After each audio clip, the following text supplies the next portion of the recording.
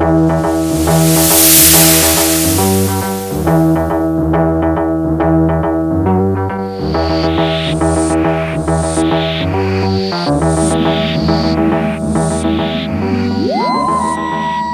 to the Doctor Who 1960s retrospective, exploring episodes from 1965 to 1967. Sit back on a journey of the past, fasten your seatbelts as we visit the past and adventures in the classic BBC long-running science fiction series of Doctor Who.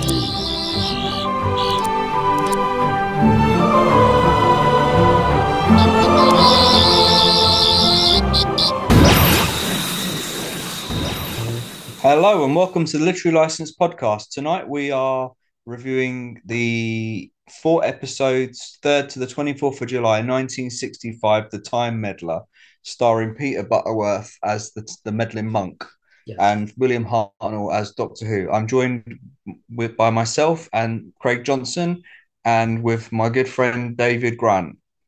Hello, David. Hello there. How are you? What have you been up to lately? Well, I've been sort of just, keeping myself busy, doing the open mics. That's at the Old White Line in East Finchley. The Old White Line in East Finchley. That's on a Thursday night around 7:30 till about 10 o'clock. And also, we did the Anything But the Blues, which is down in Soho, just off Carnaby Street, so where Jimi Hendrix used to play, and the Stones, and yeah, it was quite interesting. It was all blues, so we had to sort of just play blues music. But I went down and did a sort of couple of old sort of like a lead belly number, and they're all blues purists down there, so it was interesting. Cool. Yeah. And you took part in East Finchley's Got Talent, I heard, and you got a certificate, didn't you? Yeah, so it looks like it's might be getting processed. Wow. And your application for Britain's Got Talent was successsucul. Yes. So that'll be interesting. So that's going to be a sort of like a latter life sort of like accomplishment. And you've got an art exhibition coming up, haven't you? Yep. The Muswell Hill Health Club, which is in Muswell Hill, obviously. And that's going to be on the 12th. And I'm going to 12th of December. Yeah. And display a couple of numbers. Couple of sort of photographs and some drawings. Is that free entry? Free entry, right? Okay. And you have one coming up also in January, don't you? March. Okay. Until March. I'll put it on the back burner. I'm going to get Christmas out of the way and then get my head round the art world again. Yes. So yeah, this we watched the sort of the Doctor Who. It's the old black and white again, and of course William Hartnell, classic Doctor Who. Probably my favourite next to Tom Baker, But the meddling monk, the guy who actually plays him was Peter Butterworth, who was actually probably more known for Carry On and movies. a Les Dawson impersonation. yeah, he looks a bit like a Les, a very early. Maybe he was like an incarnation of the sort of Les Dawson as Doctor Who, incarnated in the 60s, who became Les Dawson. So it's kind of sort of like a bit of a sort of skip through time there, And your YouTube channel is Acid Monk, isn't it? If anyone wants to check out your guitar, that's right. And what's your Instagram? My Instagram's Davo Grant at Davo Grant. Yeah, at Davo Grant, and that's the one that you set up for me, which is really good.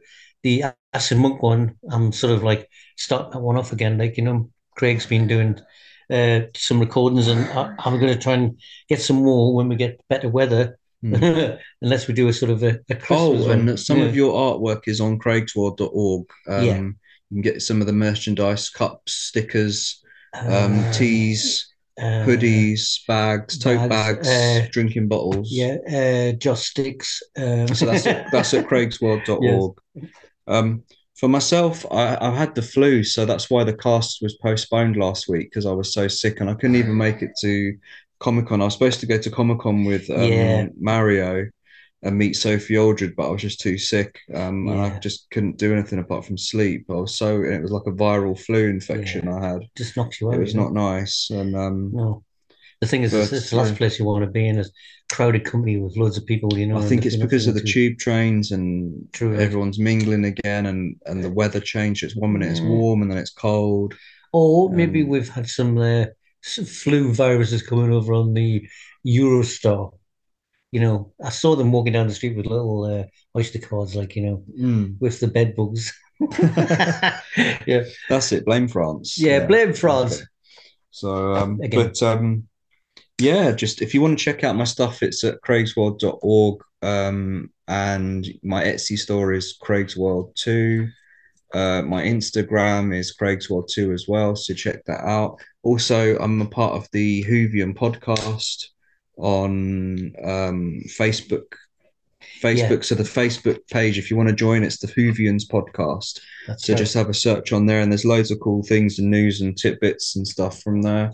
And we have Mario and sort of Ramona. Mario and Ramona send their apologies. They can't make it tonight.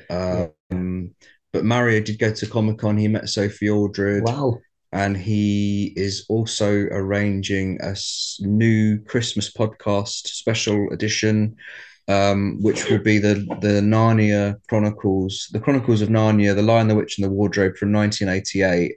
And that is going to star Mr. Tumnus. He's going to join us for an interview. So that's something to look forward to in a couple of weeks' time. So it was originally C.S. Lewis, wasn't it? Yeah, C.S. Lewis. Yeah, because I mean, it was like it's a strange story. And I put my Christmas decorations up as well. Oh yeah, the tree's up now. We can see. I've done it early. It makes me feel good, so I've put it up. And I love Christmas, so there's something any excuse. There's something about Christmas. Some people. There was a guy I knew. He used to leave his tree up till March or April. Wow. Because he was such a Christmas freak. Kind of the say like you have to take it down after 12 days because it's if you follow the superstitions now it's supposed to be bad luck. But the thing is, it looks great. I mean, I like. We can't get any more bad luck than we got already. Yeah. We're all the shit that's happening in the world. Yes, we're going through a very bad energy time, but hopefully we can raise the vibrations, and things will turn around.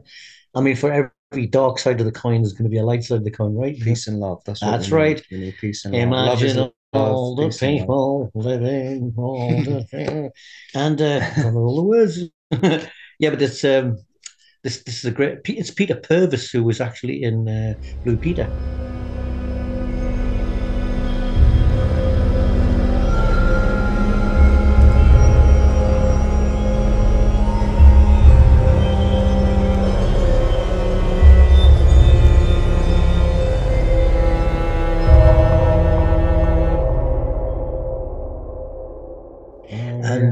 And he's sort of kind of looking a bit James Dean in this, these episodes. He's very handsome. Yeah, very sort of like a tall, dark, handsome stranger type guy. Vicky's in her cloaks in this one, so she's looking good. Looking like some kind they're of. They're good. I like this combination that they're as a cis companion couple. Right. So does he become the next companion with Vicky? Yeah, he stows away. Right, I thought he was going to in the last adventure in the chase, and I was like, where does he come into things? Where did you fit into? And then it makes sense. I mean, okay, so we're going to cut to the trailer, and we'll be right back. This is a synopsis for Doctor Who: The Time Meddler, which aired from the 3rd of July to 24th of July, 1965. The First Doctor and Vicky and Stephen Taylor aboard the TARDIS after he stumbled in during a disoriented state of muchness. The TARDIS lands on a rocky beach, watched by a monk. It is soon spotted by a Saxon villager, Eldred, who runs to tell the headman of his village. The Doctor establishes a sentry from a discarded Viking helmet and heads off to the village. Steve and Vicky explore the cliffs above, witnessed by the monk. The Doctor encounters Edith, Wolnuff's wife, and convinces her that he is a harmless traveler while probing for more information. He discovers that it is 1066, since Harold Godwinson has not yet faced Harold Haradad at the Battle of Stamford Bridge. At a nearby monastery, monks are heard chanting. Arriving at the monastery, the Doctor finds a gramophone playing the chant. He stops the gramophone and the monk traps him in a cell. Stephen and Vicky encounter Eldred and notice he has a wristwatch dropped by the monk. The next morning, they are ambushed by the Saxons and are taken to the village council. They convince Wolnuff that they are travelers and are given provisions to travel on. Vicky is heartened to hear from Edith that she encountered the Doctor on his way to the monastery. Stephen and Vicky visit the monastery, where the monk tries to dissuade them from entering but gives himself away by describing the Doctor too accurately. Stephen and Vicky break in after dark. A Viking attacks Edith, and the Saxons go hunting for the invaders. One is struck down while his companions, Sven and Elf, flee. Eldred is badly wounded and Walnut takes him to the monastery for help. While the monk is occupied with the Saxons, Stephen and Vicky find the gramophone. They discover that the doctor has escaped through a secret passage and returned to the village. The doctor heads back to the monastery and gains the upper hand when the monk answers the door. The doctor begins to question the monk.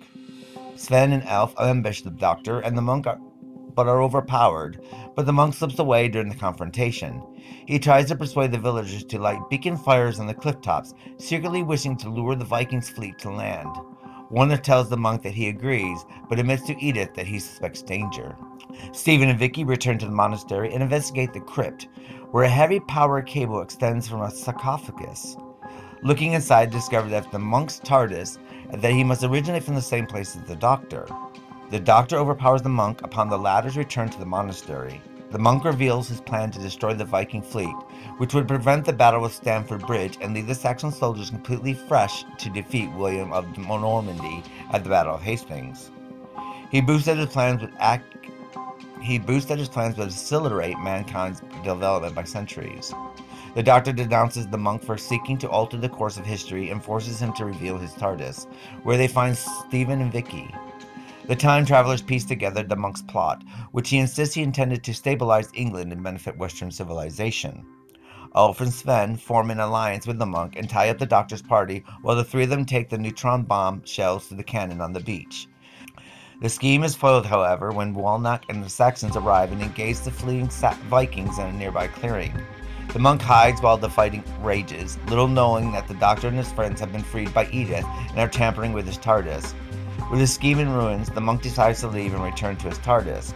When the monk looks inside, he realizes the doctor has taken dimensional control and that the interior in his ship has shrunk beyond his use, leaving him stranded in 1066.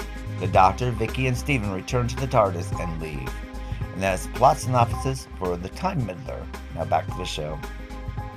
Hello and welcome to the Literary License podcast. This evening we are discussing The Time Meddler from 1965, and we're coming to you live from East Finchley in the leafy suburb of East Finchley and Barnet, North London. You'll do. Yeah. So guess what? It turns out the Doctor isn't unique, and nor is his spaceship. Because here we meet another one of his people for the first time, apart from Susan, and get to explore another TARDIS, which also suggests that the Doctor had a lot less to do with the construction of his own vessel than he might have expected. So it's interesting to see, because this character, the Time Meddler, you know, there's questions. Is he the master? Was he going to be the master? Or is this the idea where the master came from, for example? Right. So like his first incarnation in the sense of it. But that was interesting when they said about the TARDIS could be, it will appear as a, what was it, or something, like in India. Because the chameleon switch broke, which made his one stuck into a police box for all this time. But the meddling monk seems to have able to control his one, and he's made it like a Colosseum type of thing, or an old church or tomb, or whatever it is. Whatever it is, like that's strange. That makes you think about a lot of things. That this thing about the dimensional thing. David Icke was talking about, where like the reason why some people see aliens, some people see angels, some people see demons, and it's like it's just your perception. If that perception switch is switched down, then you will sort of like start seeing whatever mythology you follow. Because even more so than The Chase, this story is upfront about being made for people watching in 1965, because the monk refers to the Doctor's TARDIS as nothing like a modern police box, and all his consumer goods are contemporary. Watches, toasters, binoculars. So the 60s hardware is seen as proof that something's gone wrong with the 11th century history. Only the monk's gramophone is old-fashioned, and that was a tape recorder in the script. And on top of this, it's flagrantly being made for television, and there's no effort to make the studio look like location work, and the stock footage is just as brazen as it is in the Romans. The monk makes jokes with the Doctor about Shakespeare writing for TV in a scene that might almost have had one or both of them winking at the camera, especially Peter Butterworth. He's fresh from Carry On So it's a films, and bit tongue that's in how you cheek. yeah Yeah, that's how yeah, you'd probably envision him as yeah. being. So it's kind of sort of still playing that part in a sense, like the And I cheeky, think this is my Uncle Mick's favorite Doctor Who because he always mentions the meddling monk. right? Oh. Um, but It, yeah, it's funny. I'm trying to remember if I may have seen this the first time round. So what was that? 65? Did you say 64? 1965. Okay, 65. Yeah. I would have been 10, so I would have been watching Because it. the Doctor he mentions that he misses Ian and Barbara, Mm. and even by the end of the events, he's welcoming Stephen as a sort of crew member almost Yeah, with that's right. Vicky. He's almost preparing him for that role. Yeah, Yeah, I think. I think I can't. I remember him being in it, but I can't remember how many episodes he was in. Like it's the ones that stick out in your mind more. Barbara and Ian. That's been the first ones. Like the monk knows him by reputation, apparently. Um, uh, some commentators have actually claimed that the both runaways, him and the Doctor, yeah, knew each other from the academy in Gallifrey, and this is just about feasible given what we hear. But it's no means implied by the dialogue. no, The monk apparently recognizes the Doctor. The Doctor may or may not recognize the monk. right. But although the monk uses the title Doctor without being told it, then there may be some off-screen conversations that they have Kind of, because yeah, that's yeah. his TARDIS, this tomb that he's Yeah. got inside the cave, Oh, yeah, and exactly. he's got a recording of all the monks on. Doing even song, Yeah. to sort of make it sound like not to scare the villagers. Hmm. Actually, and it's set in Northumbria. This second, so it's kind of up north, and I remember the Isle of Lindisfarne. That was always getting raided by Vikings. Because ethically, in calling the monk a time meddler, the Doctor makes it sound as if this is a kind of nuisance he's faced before. Right. But more likely, it's just common, among his people for those that mess about with time machines. And he's adamant that the golden rule of not interfering with history With should be history. upheld, though this is presented as a code of conduct and not a Right. law of nature, as in like earlier stories. Uh, Not, but I like that it's just mysterious. It's good yeah, and that we don't, I didn't realize the monk does return. I think in the Daleks' master plan, okay. that's a missing adventure, but there are some sequences that have existed. And also, if for the 60th anniversary on Saturday, yeah, the BBC have put all of 800 episodes of Doctor Who available on BBC iPlayer, and they're also available streaming on ITVX if you pay for the subscription. right. Now, the Daleks Master Plan is on BBC iPlayer. And I think the monk, I've never seen it, you see, so I can't really comment, but Yeah. I'm sure the monk is involved in that story. And I think that's going to be, I'm really excited to watch that because I've never seen those missing episodes before. No. Or the remaining episodes that the BBC didn't destroy in a fire in the 60s.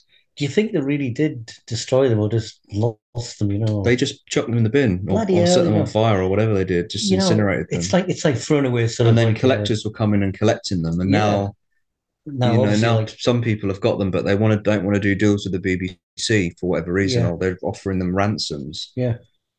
Just to get them. And also, for those keen viewers, the Doctor Who and the Daleks has been recolored, and it's available on BBC 4 at 7:30 on this Thursday coming. Yes, yeah. So that will be, and then that will be followed by an adventure in time and space, and then at 8:30 there's a Channel 5 documentary on the secrets and scandals of Doctor Who on Channel 5. So that'll be interesting. I'll be interested to see the behind the scenes. But let's talk about Vicky. What do you think about Vicky, David? Yeah, I think she's got a good presence about her. She's not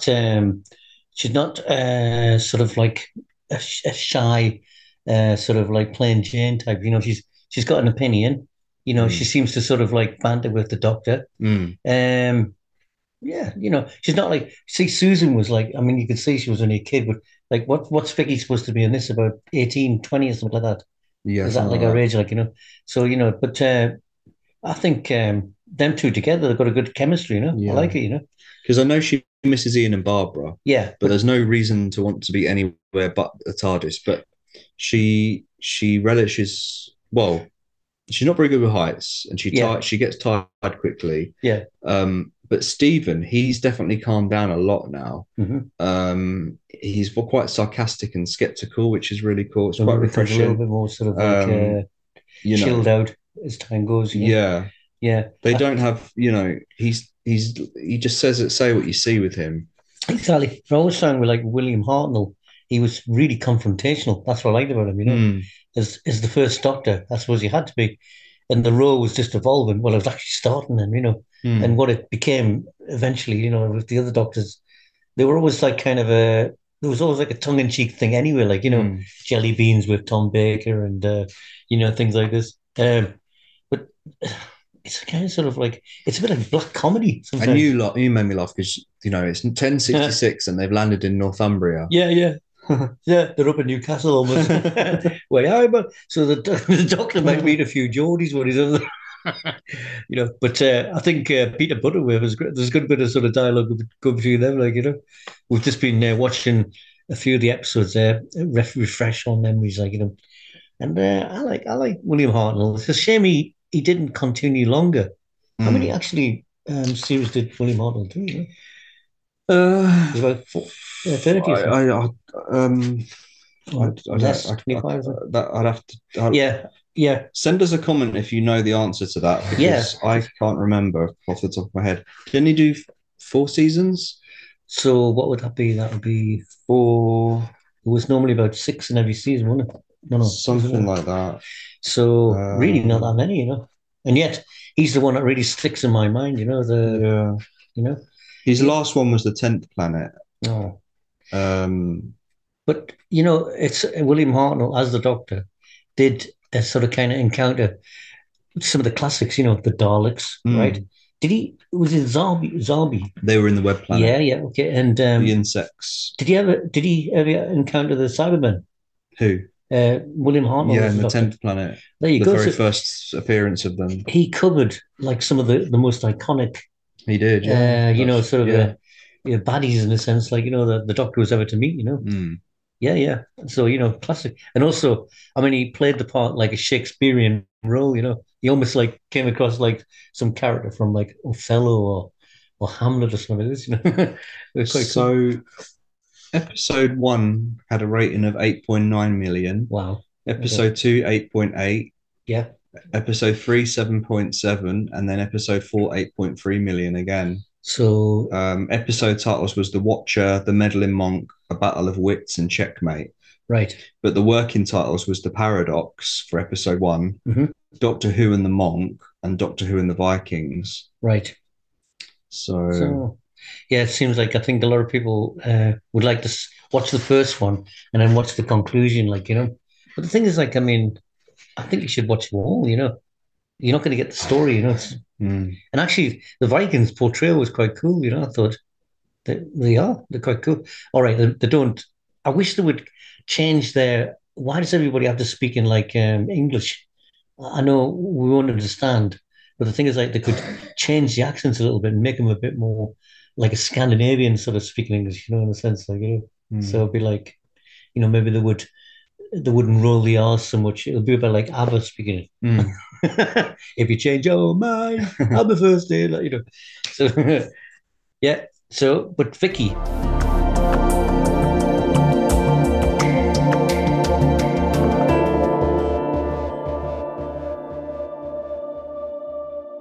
Yeah, I think she's good, Aye. And if we go for ratings, then what would you give this out of 5? Well, after watching it, I always found it was really, really, all these episodes were really like historical, and you would learn something from it. And it's like, I think there was a point made last time we were on the cast, was saying, like, kids actually started to really enjoy history by watching Doctor Who because it was made a bit more entertaining. I think I've enjoyed watching this. I would say maybe an 8 out of 10. 8 out of 10, yeah. Yeah, I'd give this a 9 out of 10. I really enjoyed it. Yeah. I'm intrigued by this character. I want to see more of him. So you think he might be the first master? It could be the Master, Master. I don't know, unless he is just unless he just is a meddling monk from Gallifrey who's just out to meddle all the time. With time, like, you know. But I definitely think they should bring him back. Like a rogue Time Lord. Maybe they will, in some other format. You watch. Yeah, so you reckon 9 out of 10, yeah? Yeah. And the actual, all right, come on. Some of the backdrops are a bit, but most of it's really good, you know?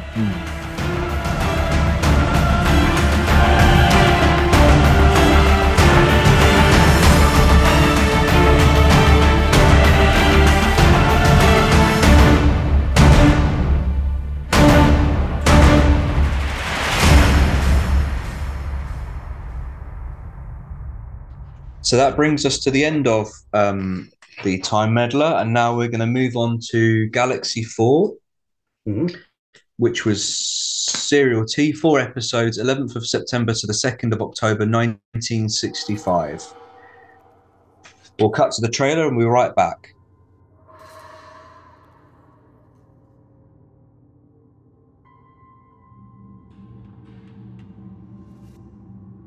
This is the plot synopsis for Galaxy 4, which aired from the 11th September to the 2nd of October 1965.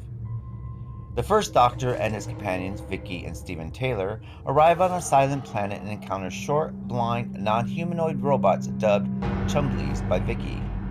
Before the trio decide whether the Chumblies are hostile, one of the robots is disabled by an all-female party of clone blonde Darvins, warriors from the planet Darvana, in the same galaxy as the silent planet Galaxy 4. The Darvins are dominated by their cruel leader, Maga, who treats her simple-minded subordinates with bullying contempt. The Darvins are at war with the reptilians Rills, the masters of the Chumblies, and both races have crashed spaceships on this planet. According to the Darvins, the planet will be destroyed in 14 planetary cycles and with their ship irreplaceable. Maga and her warriors seek to capture the Rill ship, which they believe has been made functional again. Maga describes the Darwins as the victims of the conflict with the Rills, but the Doctor has witnessed some of the Darwins' aggression and is not convinced. Using the TARDIS, he calculates the planet will break up in just 2 days' time. The Doctor tries to keep this new findings from the Darwins, but Maga forces the truth from him at the point of a gun. When Stephen held his hostage to ensure their cooperation, the Doctor and Vicky are sent by the Darwins to try to seize control of the Rill ship. The Doctor works out that the ammonia-breathing Rills are a very advanced species. When he meets one, he is impressed, particularly by their use of telepathy. The huge and impressive horn warthog-like Rill explains that they are offered to take the Darwins away with them, but Maga has refused, preferring to maintain a state of war. The Doctors tell the Rills of the true life remaining in the planet and promise to help them escape, since the solar energy conferred on the Rill craft have not gathered enough power to left off. The Doctor and Vicky return to the Darwin ship to find Stephen unconscious after Maga has tried to kill him by leaving him in a depressurized airlock. They all return to the Rill vessel, where the Doctor successfully develops a power converter linked to the TARDIS, which charges the Rill craft. Maga leaves the Darwin in a final assault, but the Chumblies defend the ship long enough for it to power up and leave the planet. A Chumbly helps the Doctor, Vicky, and Stephen to return to the TARDIS. After they leave, the planet explodes, killing the Darwins. In the TARDIS, Vicky identifies the planet on the scanner. On the planet, an astronaut wakes up in an Indian jungle, repeating the phrase, "I must kill." And that is the plot synopsis for Galaxy 4. Now back to the show. Hello and welcome to the Lottery License podcast. Tonight we are discussing Galaxy 4 from 1965. And David, what are your opening thoughts? Right. Okay. I know we had a bit of a joke before saying it was Henry the Hoover's running around, but actually they look more like sort of like IKEA Daleks, a little bit smaller. Yeah. Flat pack Daleks. Yeah. That's exactly my thought. I thought, is this where Star Wars got the idea for R2-D2 from the Chumblies? Hey, you're right there. Because they did look quite. Right. So this episode in particular. Sorry, I've got the TV on and I can just see these Chumblies running around. This one is with Dravins, which are steely blonde warrior women with ray guns and a tendency to say things like, "It is conceivable that you two will be obliterated." Chumblies, which are wobbly service robots who blow off in perfect radiophonic pitch. There's Rills, which are like deformed creature things that live in glass cages, Right. that no one can remember seeing. And then, stick them all together on a planet and see what happens. And see what happens. But I love I've seen the animation. Yeah. And I've seen the original surviving footage. Yeah. I've got to admit, I enjoyed watching the surviving footage more than the animation. I'm not sure why, but it's available on BBC iPlayer. But the animation was okay. I like the landscape and the planet detail is really, really good. Yeah, you're right. It's got a good color. I just wish the animations were more. I wish they spent more time on the animations of the actual characters. Yeah, because they could have made them a little bit more. It's just a bit flat in places for me. Yeah. But yeah, I really hated the Dravins character, the leader. I couldn't wait for her to perish, and it was really satisfying to see her die at the end, or off-screen death. It was really good. I was like, thank God she got her comeuppance, for what she did to Stephen, by taking the oxygen out of the room. Things like that. Like, there's just blatant cruelty. And that's, it's good. It's just about, cowboys and Indians, and exactly, good versus evil and atonement.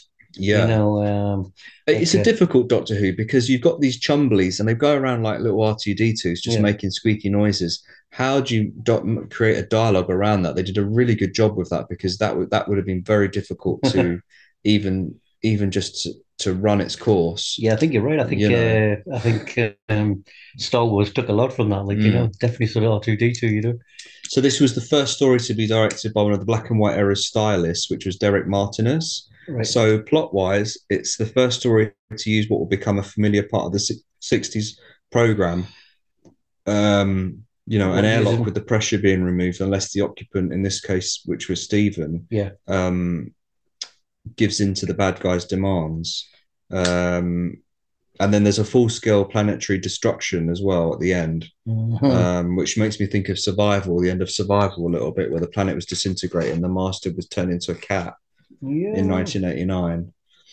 So, but also all power to the all-girl team on this. Yeah, that's true. Which would have been very controversial in the 60s, especially. Absolutely. To make them authoritative and powerful.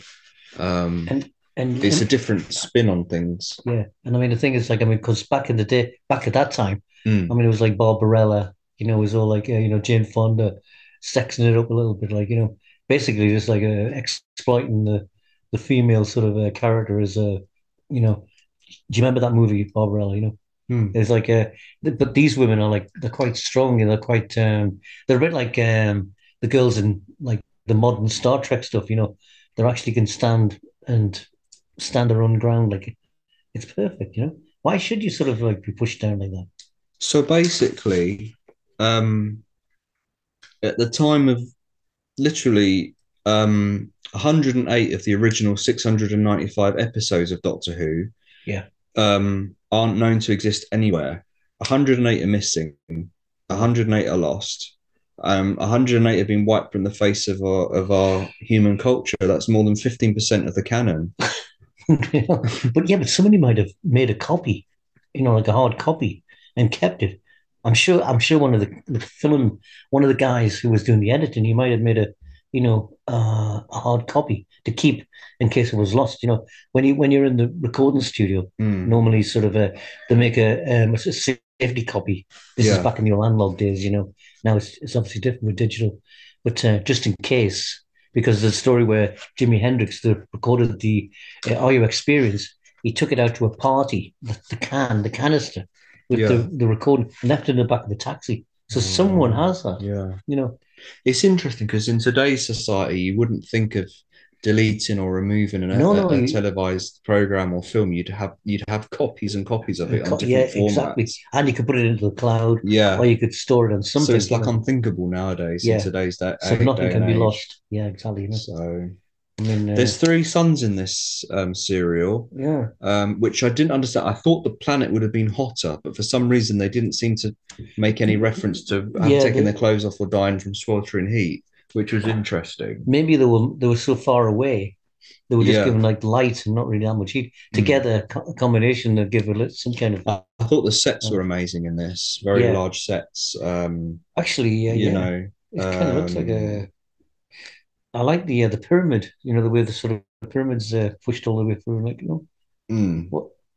Yeah, the Dravin commander was called Marga, and she lets the doctor know that the test tube bred subordinates are engaged in a small kind of war, and tries to convince them that the Chumblies are the enemy. Right. But it's like people playing off each other all the time, like because Vicky was the first to speak to the Reals, and their version of events was quite different. It was the Dravins who began hostilities, yet the Reals are the ones who have offered to help the persecutors get off the planet before its destruction. Right. That's one of them there. That's one of them there. So they kind of look like a precursor of the Daleks, where actually when they were inside the outlay, the actual the outer suit, the Dalek itself, like as it's done. Yeah. Weird, I'm just wondering why it's in a triangle. It's the Toblerone factory. It looks a bit like it. Yeah.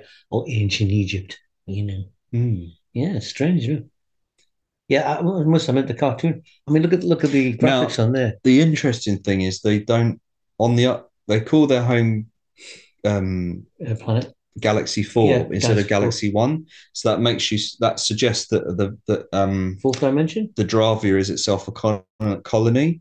Right. Marga's reference to the Earth people could suggest that she's run into humans before, and that's why she's so hostile. Right. So she's encountered us before. Because it's implied that, because there's a suggestion that they have spaceships like capable of moving between galaxies, but at the same time, some space hopping seems to be quite new to them. Interesting, Maybe it's that thin. Sometimes the actual dimensional sort of like corridor is very thin, Yeah, interesting, Yeah, but they do look a bit like Henry's now. In fact, he's just going to plug one in. Right, let's do the carpet. This was written by William Ems and directed by Derek Martinus. His ratings were for episode 1, 9 million. That's episode 2, 9.5 million. Wow. Episode 3, 11.3 million. And then episode 4, 9.9 million. Oh. It's just a shame that none of the episodes exist, but 6 minutes remain from episode 1. Yeah. But they are available on the Missing Year in the Lost in Time DVD box set as well. So Robert Cartland did the real voices. Yeah.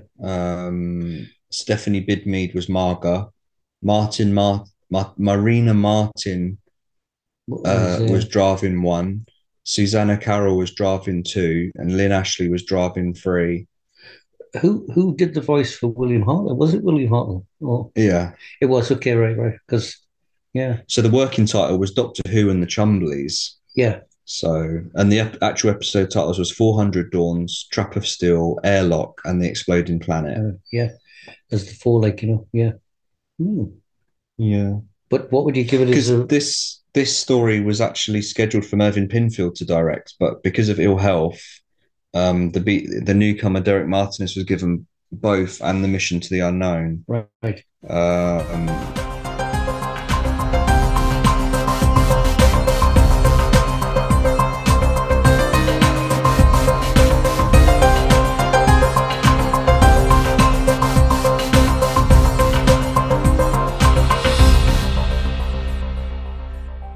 So would you give it as a rating? You know, I mean, I quite think the enjoyed animation it, is really. great. Yeah, Yeah. it was good. I think I'll give it a 7 out of 10. Ah, I think I'll give it a 9 out of 10 because I like the animation. It's great. You know. Yeah. All right. Okay. It might be a little bit 2D, but it's colorful. You can see what's going on, and it's not like all right. It's not like Magna or something like that. You know, but it's great. You know. Yeah. Mm.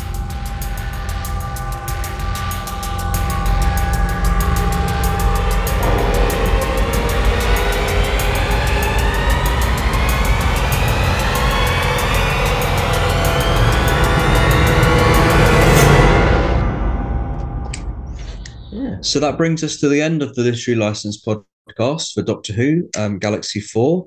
Like I said, if you want to join our Facebook page, please check out the Whovians podcast Facebook page. Yep. It's free to join.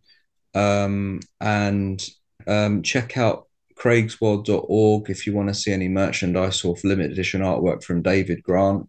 Check it out. Acid Monk is And the Acid other. Monk on YouTube. Yeah. Yep. And we will be doing some exhibitions this year and next year at the Muswell Hill Health Club In Fortis Green. in Fortis Green, and probably Lauderdale House again. I'm sure. Lauderdale House, yeah. Yeah. So we're going to try we're trying to find other venues to sort of like display some of the artwork and that, you know. Yeah. Just watch the space, guys. Exactly. So yeah, it's good night from me, Craig Johnson. Yeah, and good night, and thanks for listening for me. And good night. David.